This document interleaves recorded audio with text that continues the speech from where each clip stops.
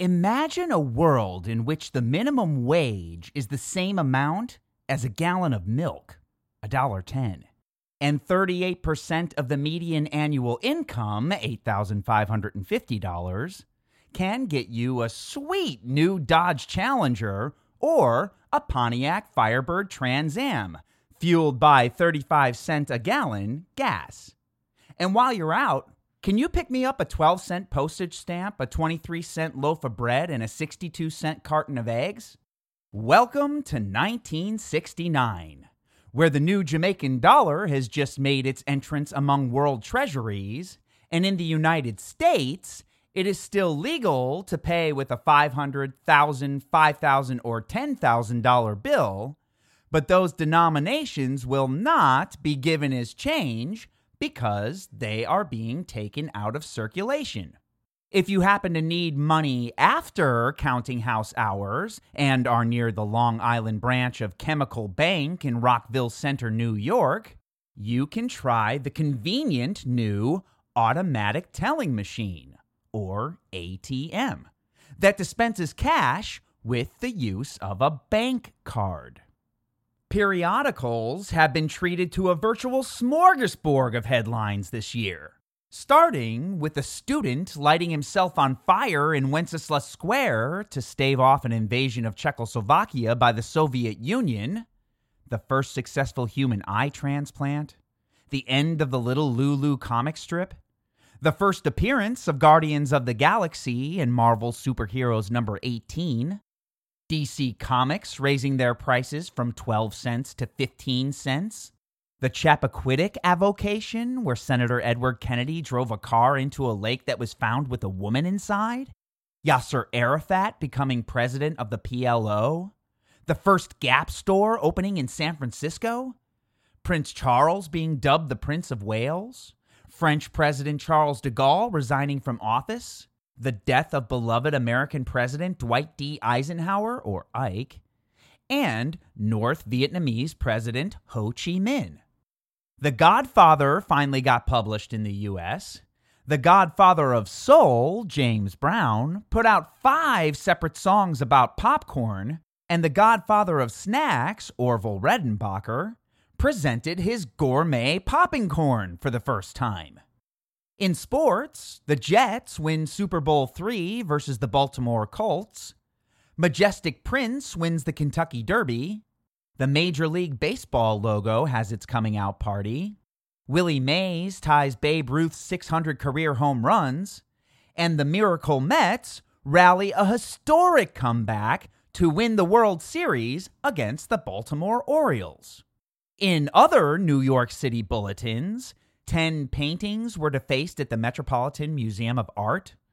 The Stonewall Inn riots brought discrimination of gay rights to the nation's attention. Norman Mailer ran for mayor with the manifesto that the 5 boroughs should secede from the state of New York and transform into the 51st state in the Union. And just a few days leading up to the July 20th moon landing, the New York Times retracted an article that it had printed in 1920 stating that space travel was preposterous. It seemed like nothing was impossible. The USSR had already placed Yuri Gagarin into orbit and floated a probe into the atmosphere of Venus, which ultimately crashed under pressure. The United States responded with rapid mission turnover. Apollo 9 tested the lunar module in March. Apollo 10 did a close flyby of the moon before successfully returning to Earth in May. And by July, Apollo 11 carried Neil Armstrong and Buzz Aldrin aboard the Eagle, where they put boot prints on our planet's only natural satellite surface.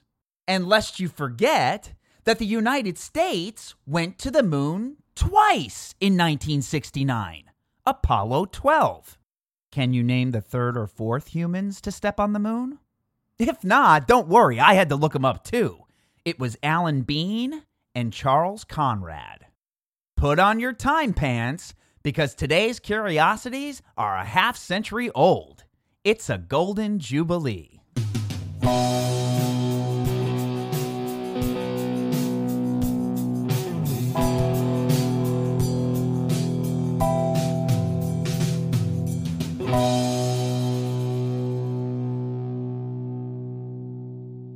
1969 was a monumental year in world events whose effects are still relevant today. As the United Kingdom abolished the death penalty, violence in America was at an all-time high. Killers James Earl Ray and Sirhan Sirhan confessed to the previous year's assassinations of Martin Luther King Jr. and Robert F. Kennedy, and the disparity dividing the country was growing ever more extensive over the quagmire of the Vietnam War, which was now entering its fourth administration via former Vice President Richard Nixon, who had snatched the office he lost to John F. Kennedy nearly a decade prior from another former Vice President, Hubert Humphrey, on the platform that troop withdrawals would begin immediately. By autumn, state militias were regularly called upon to shut down protesting and civil unrest nationwide. In fact, Nixon was so ambivalently out of touch that he claimed to have been watching sports during the November 15th anti-war demonstration, the biggest of its kind in history, condemning his lack of follow-through on campaign promises, happening at the gates of the Executive Mansion.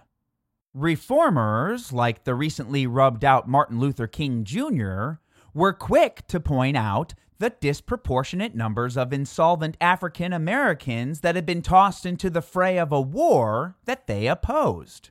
Why should they die for a country where they themselves were oppressed and denied equal rights? The answer was to enforce the selective service system that had been dormant for 27 years. The lottery was supposed to even out the playing field in the thick of males aged 18 to 25 who were conscripted to serve in the military. Thousands of young Americans born on September 14th would have the unhappiest of birthdays, as it became the first of many raffle dates drawn where everybody wins an all-expense-paid trip to Saigon, including excursions of thwarting the spread of communism throughout French Indochina and the globe, because Red Scare sentiment still boiled in the cistern of Western governments.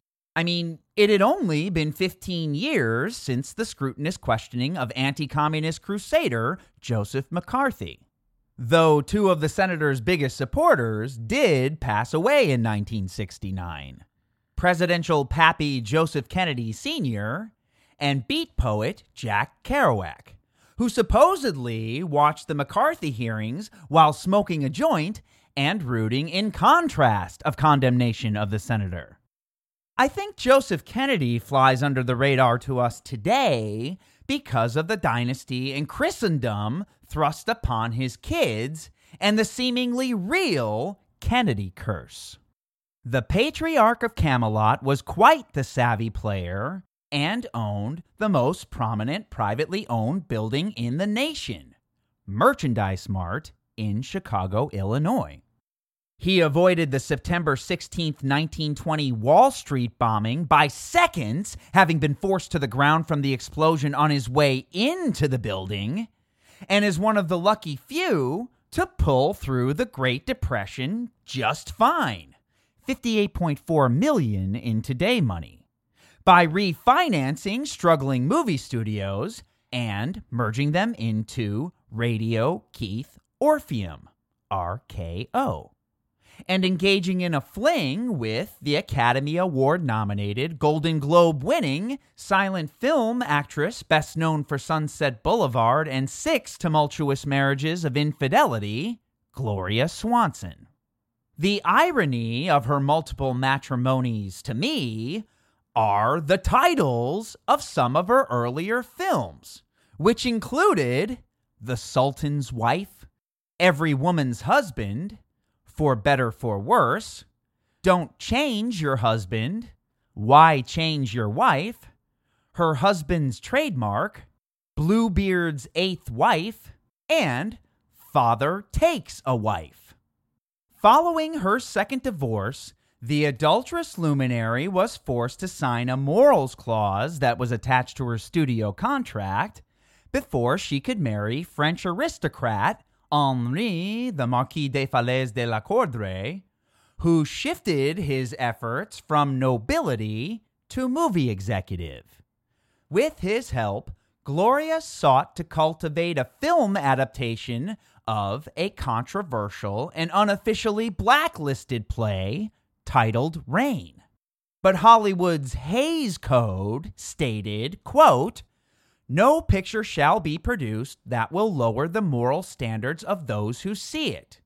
Correct standards of life, subject only to the requirements of drama and entertainment, shall be presented, and law, natural or human, shall not be ridiculed, nor shall sympathy be created for its violation," end quote.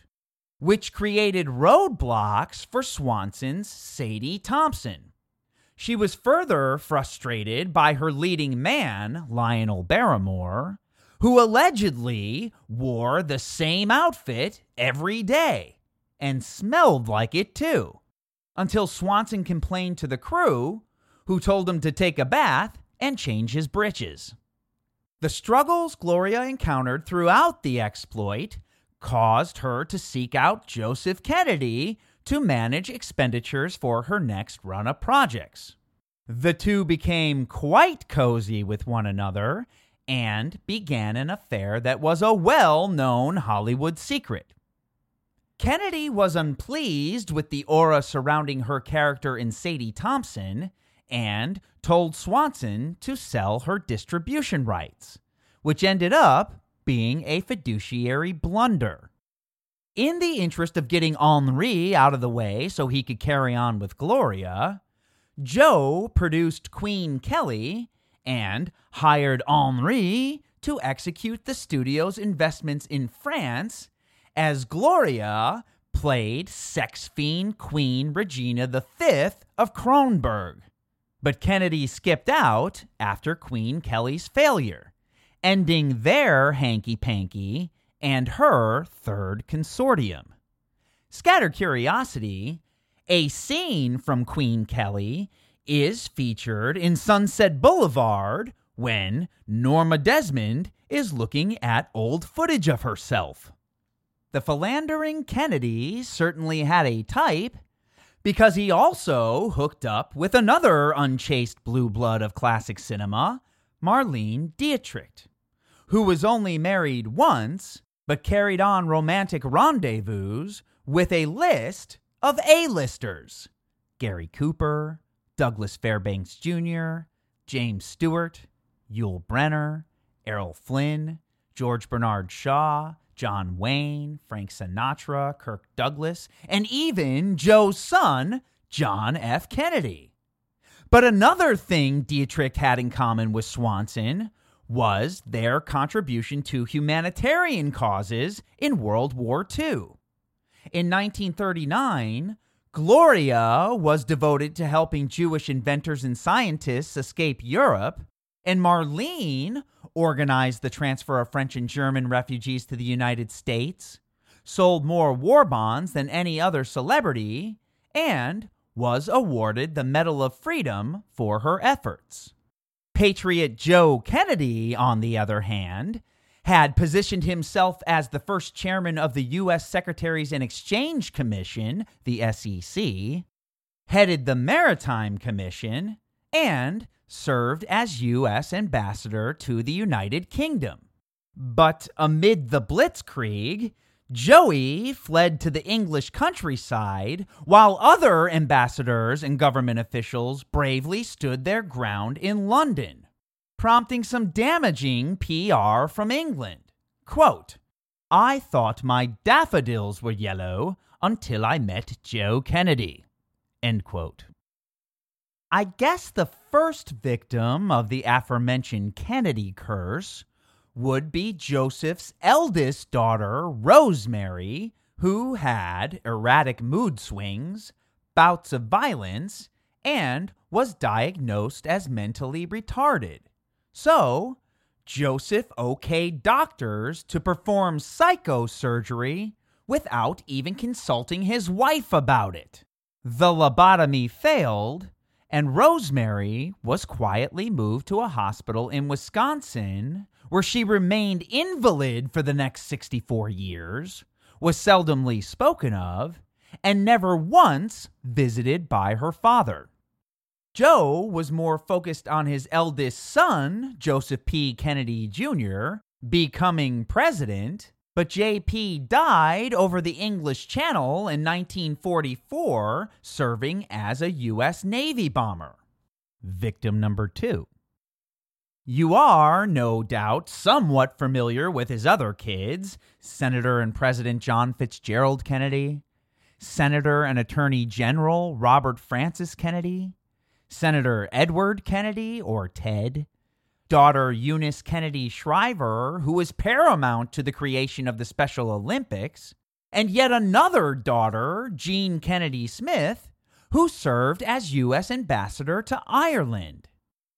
As stated at the top of this tangent, Joe supported Republican Senator Joseph McCarthy's anti-communist rhetoric, and the two had an understanding that McCarthy would go easy on his commie talk in Massachusetts, where JFK was a Democratic senator, in exchange for John's abeyance counter to his party's stance on the issue. And as a little bit of insurance, McCarthy hired Bobby Kennedy to work for him on the Republican side, creating a dilemma for Johnny Boy. Quote, "How can I demand that Joe McCarthy be censured for things he did when my own brother was on his staff?" End quote. RFK came to resign after butting heads with McCarthy's head aide, Roy Cohn, the villain of playwright Tony Kushner's two-part gay fantasia on national themes, Angels in America. JFK was conveniently in the hospital when the vote to admonish McCarthy in 1954 was cast. Half a dozen years later, when Kennedy just nearly beat Nixon in the first nationally televised presidential debates, John joked that his father wouldn't pay for a landslide, making Joseph Sr. one of only 4 president dads to survive their son's time in the Oval Office. Others are George Tryon Harding, Nathaniel Fillmore, and George H.W. Bush.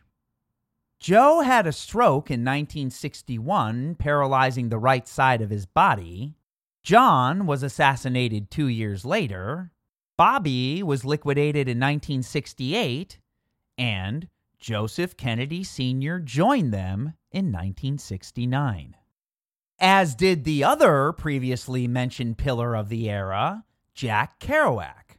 In fact, the day before Joe Kennedy. Jack was a figure of the beatnik literary movement, best known for scrawling the Bible of the Beat generation, On the Road, which was supposedly drafted in 20 days in a virtual nonstop marathon whereby his second wife had to sustain him with pea soup, coffee, cigarettes, and Benzedrine. His style is said to resemble the jazz doodlings of Dizzy Gillespie, Charlie Parker, and Thelonious Monk. Jack called it spontaneous prose, but Truman Capote cattily remarked, quote, "That's not writing, it's typing," end quote. Jack was assiduously discharged from the U.S. Navy because of his indifferent character and schizoid personality, and 2 years later, he was arrested for disposing of evidence in a murder that his friend had committed. When Jack's dad denied bail money, the father of his girlfriend offered to spring him from the pokey if he married the girl. The foul play is the basis of Kerouac's "And the Hippos Were Boiled in Their Tanks." By the 1950s, Jack was living as the Wizard of Ozone Park in Queens, New York, where he is said to have coined the term beat to depict a person with no money and little hope of getting a job. Though he asserted, quote, "I'm not a beatnik, I'm a Catholic." End quote. An abdominal hemorrhage brought on by chronic alcohol use took the poet's life at age 47. Several musicians give Kerouac props for inspiring their songs, like Patti Smith, Tom Waits, Bob Dylan, The Grateful Dead, The Beatles, 10,000 Maniacs, and most prominently, The Doors, whose keyboardist Ray Manzarek said, quote, "I suppose if Jack Kerouac had never written On the Road, The Doors would never have existed." End quote. Meaning Jim Morrison might not have been arrested in Miami for allegedly showing his privates during a performance earlier in the year at the Dinner Key Auditorium. The charges included public drunkenness, lewd and lascivious behavior, profanity, and indecent behavior. Indeed, anomalous minds were affecting literature and music of the generation, as it usually does. Willie Nelson played his famous guitar Trigger for the very first time. The Turtles frontman Mark Volman fell off the stage 5 times when they played at the White House. And though Frank Sinatra had been singing for 30 years up to this point, he finally got around to recording the song that he is most associated with, My Way. Music news was sensational too, particularly for British bands, new and old. The Who's rock opera concept album Tommy brought praise to a pinball wizard. Led Zeppelin's self-titled inaugural album kicked off their first U.S. tour, inspiring the creation of the term headbangers. And by year's end, Led Zeppelin 2 was released. The Beatles issued Abbey Road with the paradigmatic cover of the Fab Four crossing the thoroughfare in front of the Camden Borough recording studio of the same name, funeral procession style, with John Lennon in white as the clergyman, Ringo Starr in black as the undertaker, Paul McCartney, who is out of step and barefoot as the corpse, and George Harrison in denim as the gravedigger. Consequently, they would perform for the last time together on the rooftop of their offices at the Apple Building in 1969, a scene immortalized in the oft-forgotten Beatles film, Let It Be. John Lennon married Yoko Ono and demonstrated a week-long Bet-In for Peace campaign at the Amsterdam Hilton. Paul McCartney married Linda Eastman, while George Harrison and his wife Patty were arrested for possession of hashish. The Rolling Stones had a roller coaster of a year with the release of Let It Bleed, the death of guitarist and founder Brian Jones, who tragically drowned in his swimming pool, and the rumbustious proceedings to come from hiring the Hells Angels to provide security for their concert in Altamont, California, which resulted in a deadly stabbing. The 11th annual Grammy Awards were held at Radio City Music Hall, praising Bing Crosby, Johnny Cash, Dionne Warwick, Otis Redding, The Temptations, and Aretha Franklin, who had to contend with the whole Vicki Jones fiasco of 1969. Have you ever heard of this? Vicki was arrested for impersonating Aretha Franklin at a few compensated engagements, but she put on such a good show that nobody demanded a refund. Such Love was the perfect prelude for the outdoor Woodstock Festival in upstate New York, where it became the gold standard to which all such conglomerations since have strived to attain, featuring performances by Jimi Hendrix, The Who, Crosby, Stills, Nash & Young, Janis Joplin, Jefferson Airplane, Joe Cocker, Ravi Shankar, Arlo Guthrie, Joan Baez, Santana, Canned Heat, The Grateful Dead, CCR, Sly and the Family Stone, The Band, Blood, Sweat and Tears, and Sha Na Na, just to name a few.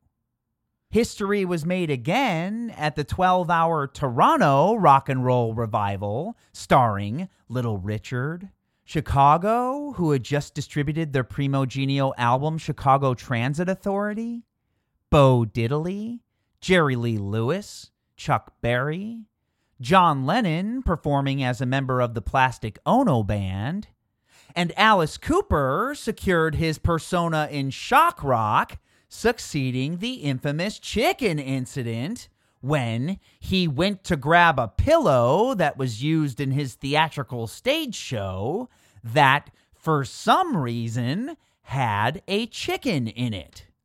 Upon its discovery, Cooper, who rationalized that all birds could fly, lobbed the chicken into the crowd, only to witness them mutilate the poor fowl and throw it back on the rostrum. And another chick killer returned to live performances in the Billboard charts in 1969 with Suspicious Minds and In the Ghetto, Elvis the Pelvis Presley, who had put in motion a 57-performance concert series at the International Hotel in Las Vegas just after shooting his final movie, Change of Habit.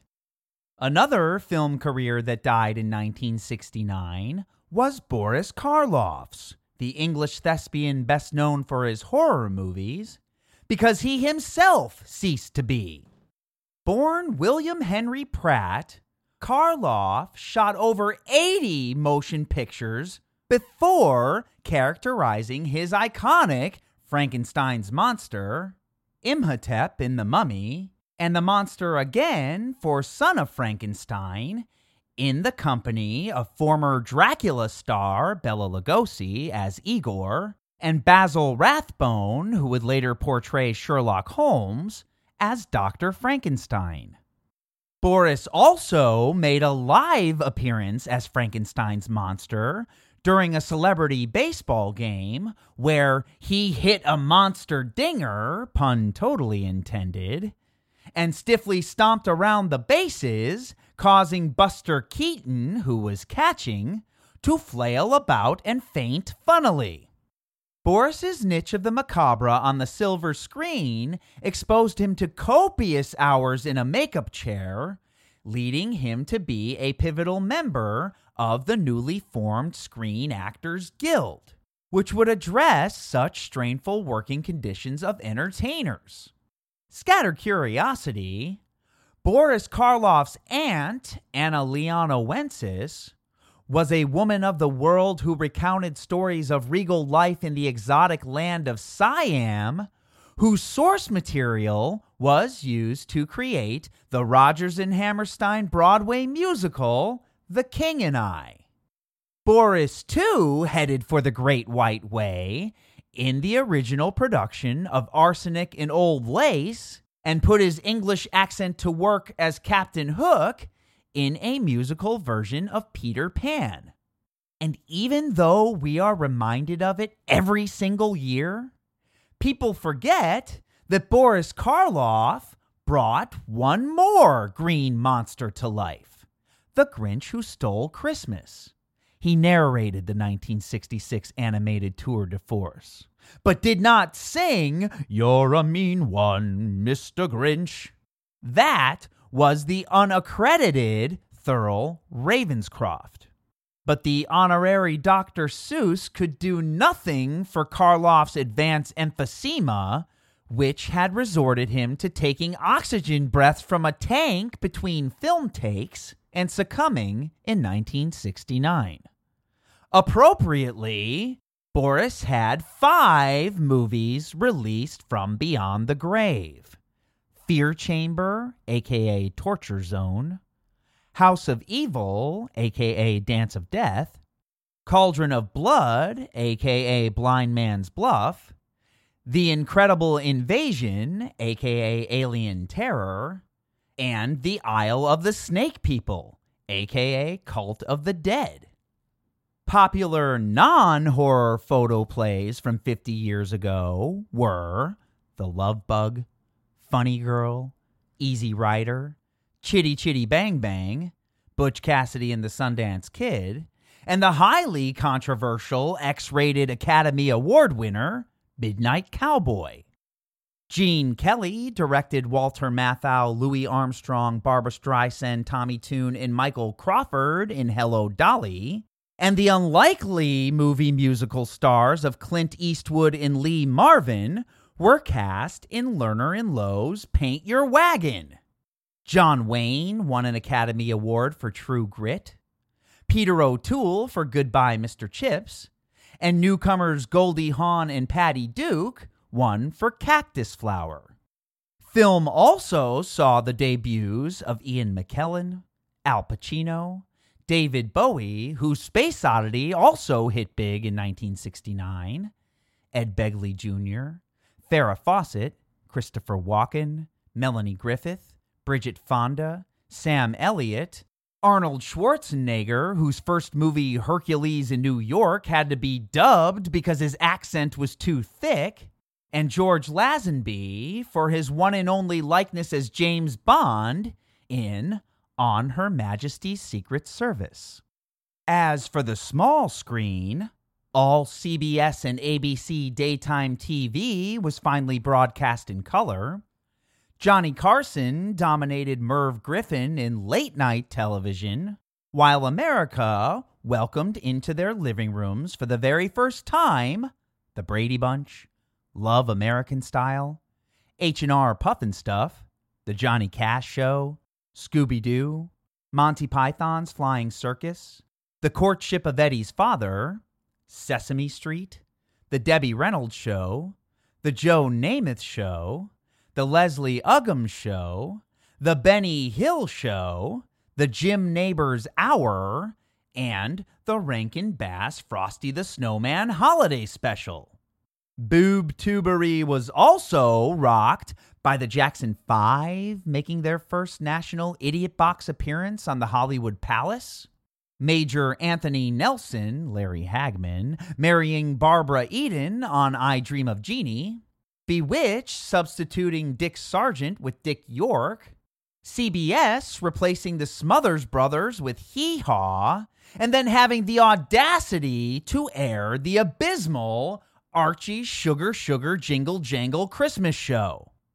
On stage, the Dance Theater of Harlem opened its doors for the first time, as the Broadway season saw the New York premieres of some now time-honored productions such as Company, Private Lives, Zorba, and La Strada. The 23rd Tony Awards were held at the Mark Hellinger Theater. Amongst the winners were Jerry Orbach for Promises, Promises, 1776 for Best New Musical, Angela Lansbury for Dear World, Al Pacino for Does a Tiger Wear a Necktie, and James Earl Jones for The Great White Hope. Taking his final bow in 1969 was Tony Award winner Frank Loesser, composer of a plethora of Tin Pan Alley standards, and what Bob Fosse and I consider to be, quote, the greatest American musical of all time, Guys and Dolls. A true New Yorker, Frank's father was a piano instructor who did not teach his son because by age 4, the boy was playing just fine by ear. Loesser was penning one-off numbers in Hollywood when he was called upon to serve in World War II to write patriotic songs for the armed forces, like What Do You Do in the Infantry and Praise the Lord and Pass the Ammunition. Scattered curiosity, Frank Loesser is the mind behind the Broadway shows The Most Happy Fella, How to Succeed in Business Without Really Trying, Where's Charlie, and the Canticles, Hoop-de-Doo, Inchworm, Jingle Jangle Jingle, The Moon of Manakura, Standing on the Corner, and everybody's favorite rapey Christmas anthem, Baby It's Cold Outside, which Frank used to perform with his first wife, Lynn Garland, at private parties. She was reportedly devastated when Frank sold the rights to their song for use in the MGM film Neptune's Daughter.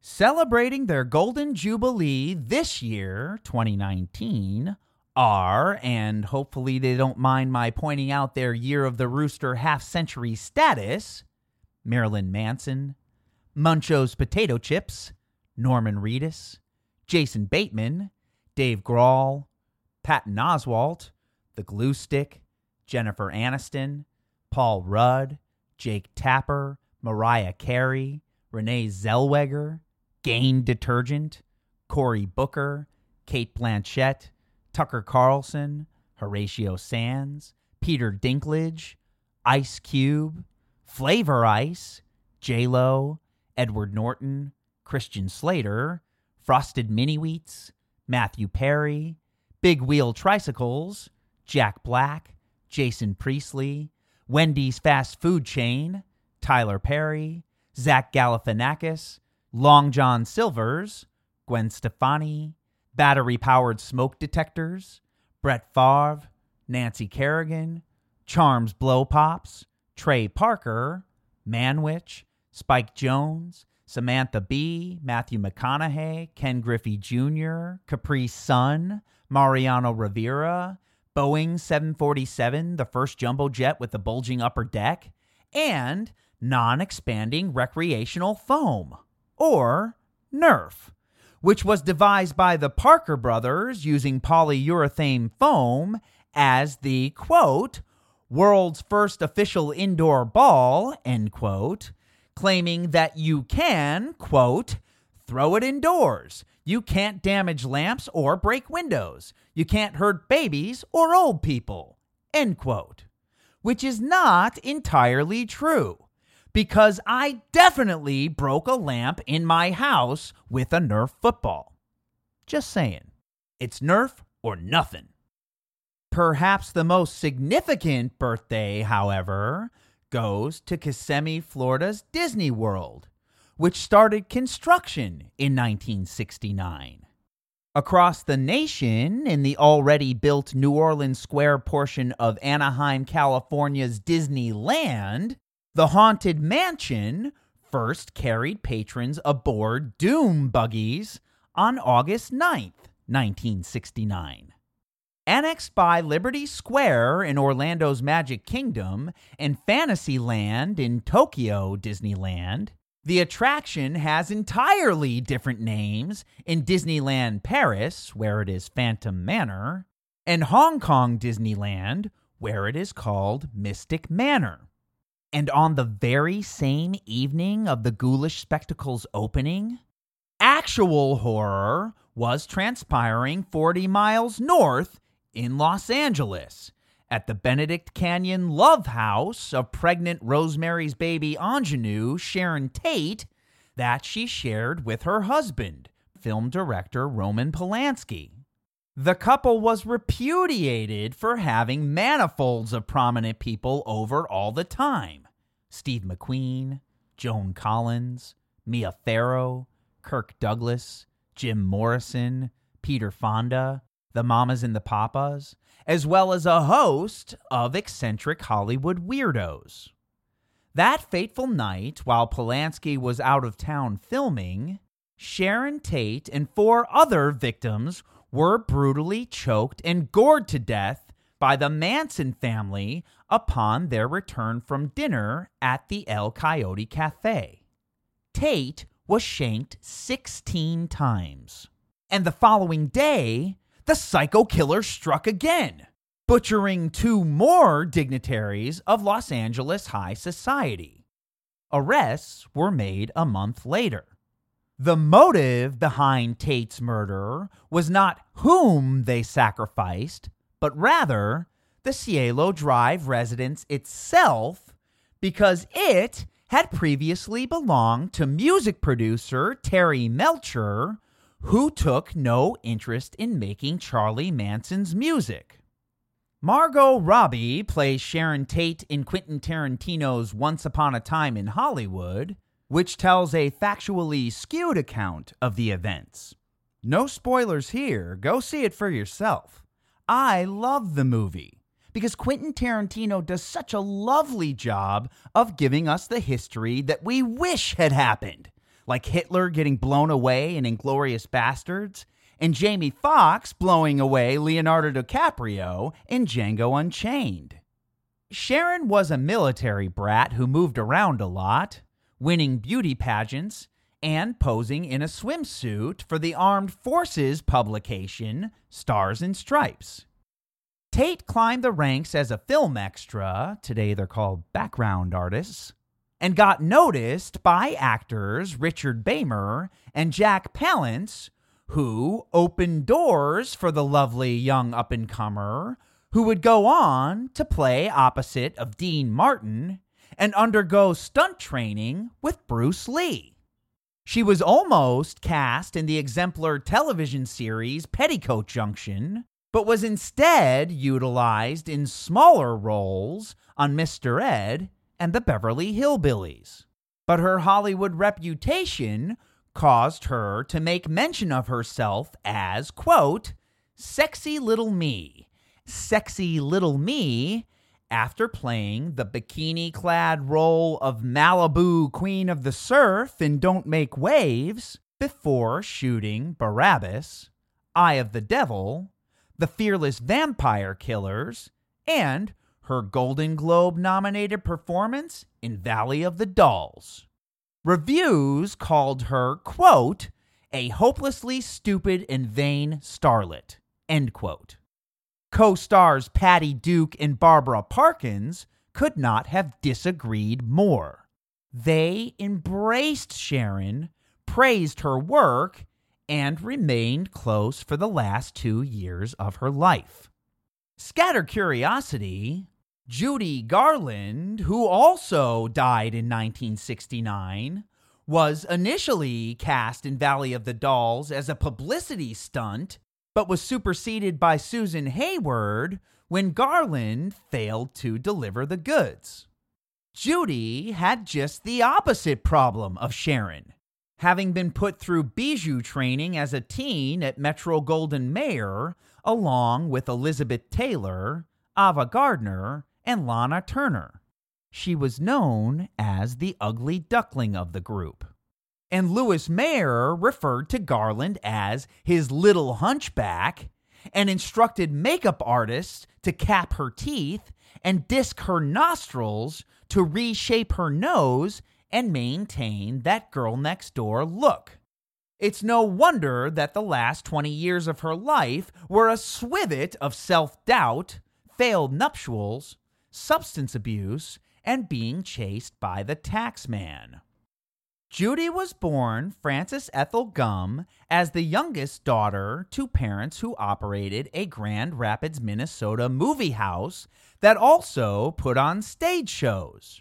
Her family aptly called her Baby as she started performing with her mother Ethel on the piano and singer sisters Mary Jane, Suzanne, and Dorothy at the age of 2. She was the little girl with the leather lungs.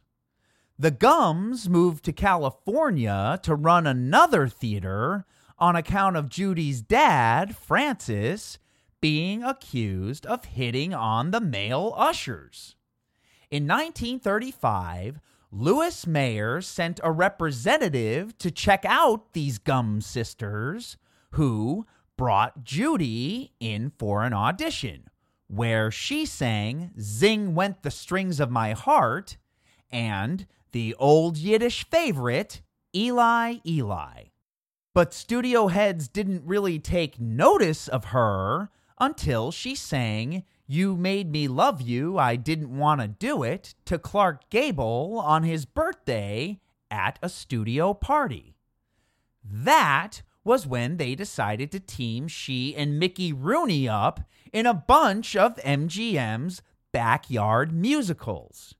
It was during this time Garland proclaimed to have been given amphetamines and barbiturates by the studio to keep up with the rigorous lifestyle of churning out movie after movie after movie. However, Rooney denied such accusations. MGM was obsessed with her weight and resigned her to soup and lettuce for meals and tobacco to stave off her hunger, which only made her more self-conscious and neurotic until her makeup artist for Meet Me in St. Louis told her that she was pretty and did not need rubber nose discs and tooth caps. Judy was suffering from nervous breakdowns, failing to appear for work, unable to perform when she did show up, and was admitted to a sanitarium in 1947.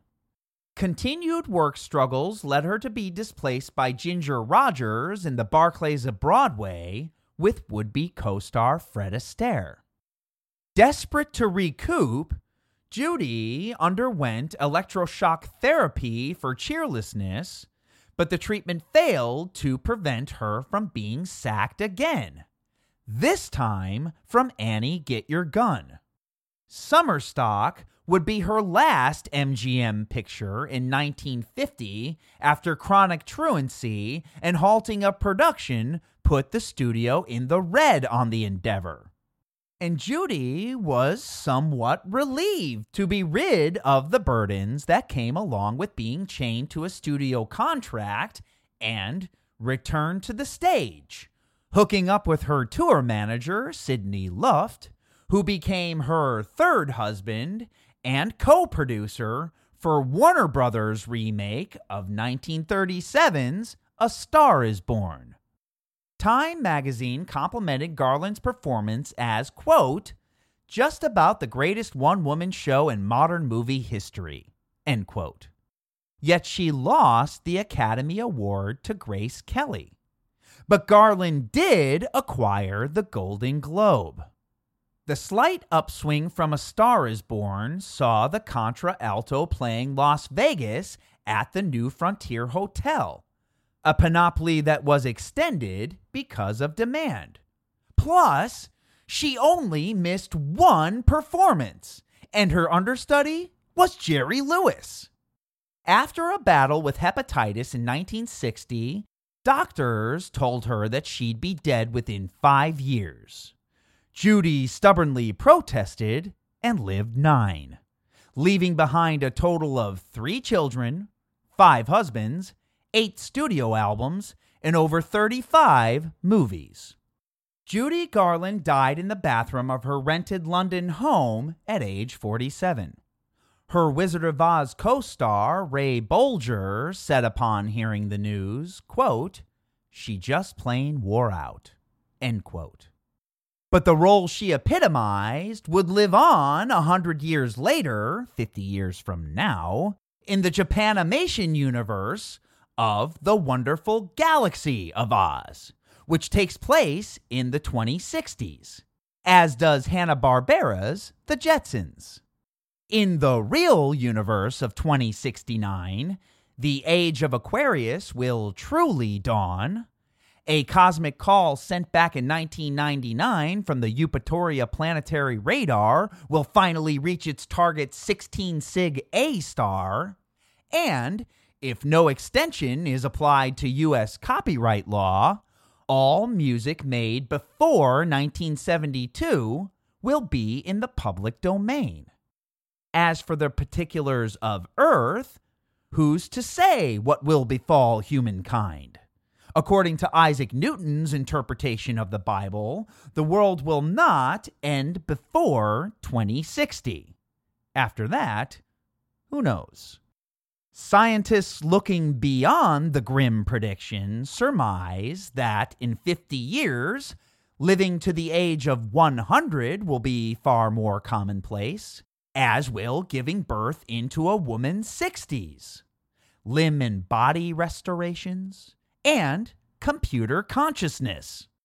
Cars will drive themselves, the gap between rich and poor will widen, rotating vertical farms powered by recycled water will feed residents of taller skyscrapers than those of today, apace with the deeply dug earth scrapers of tomorrow. Future shock.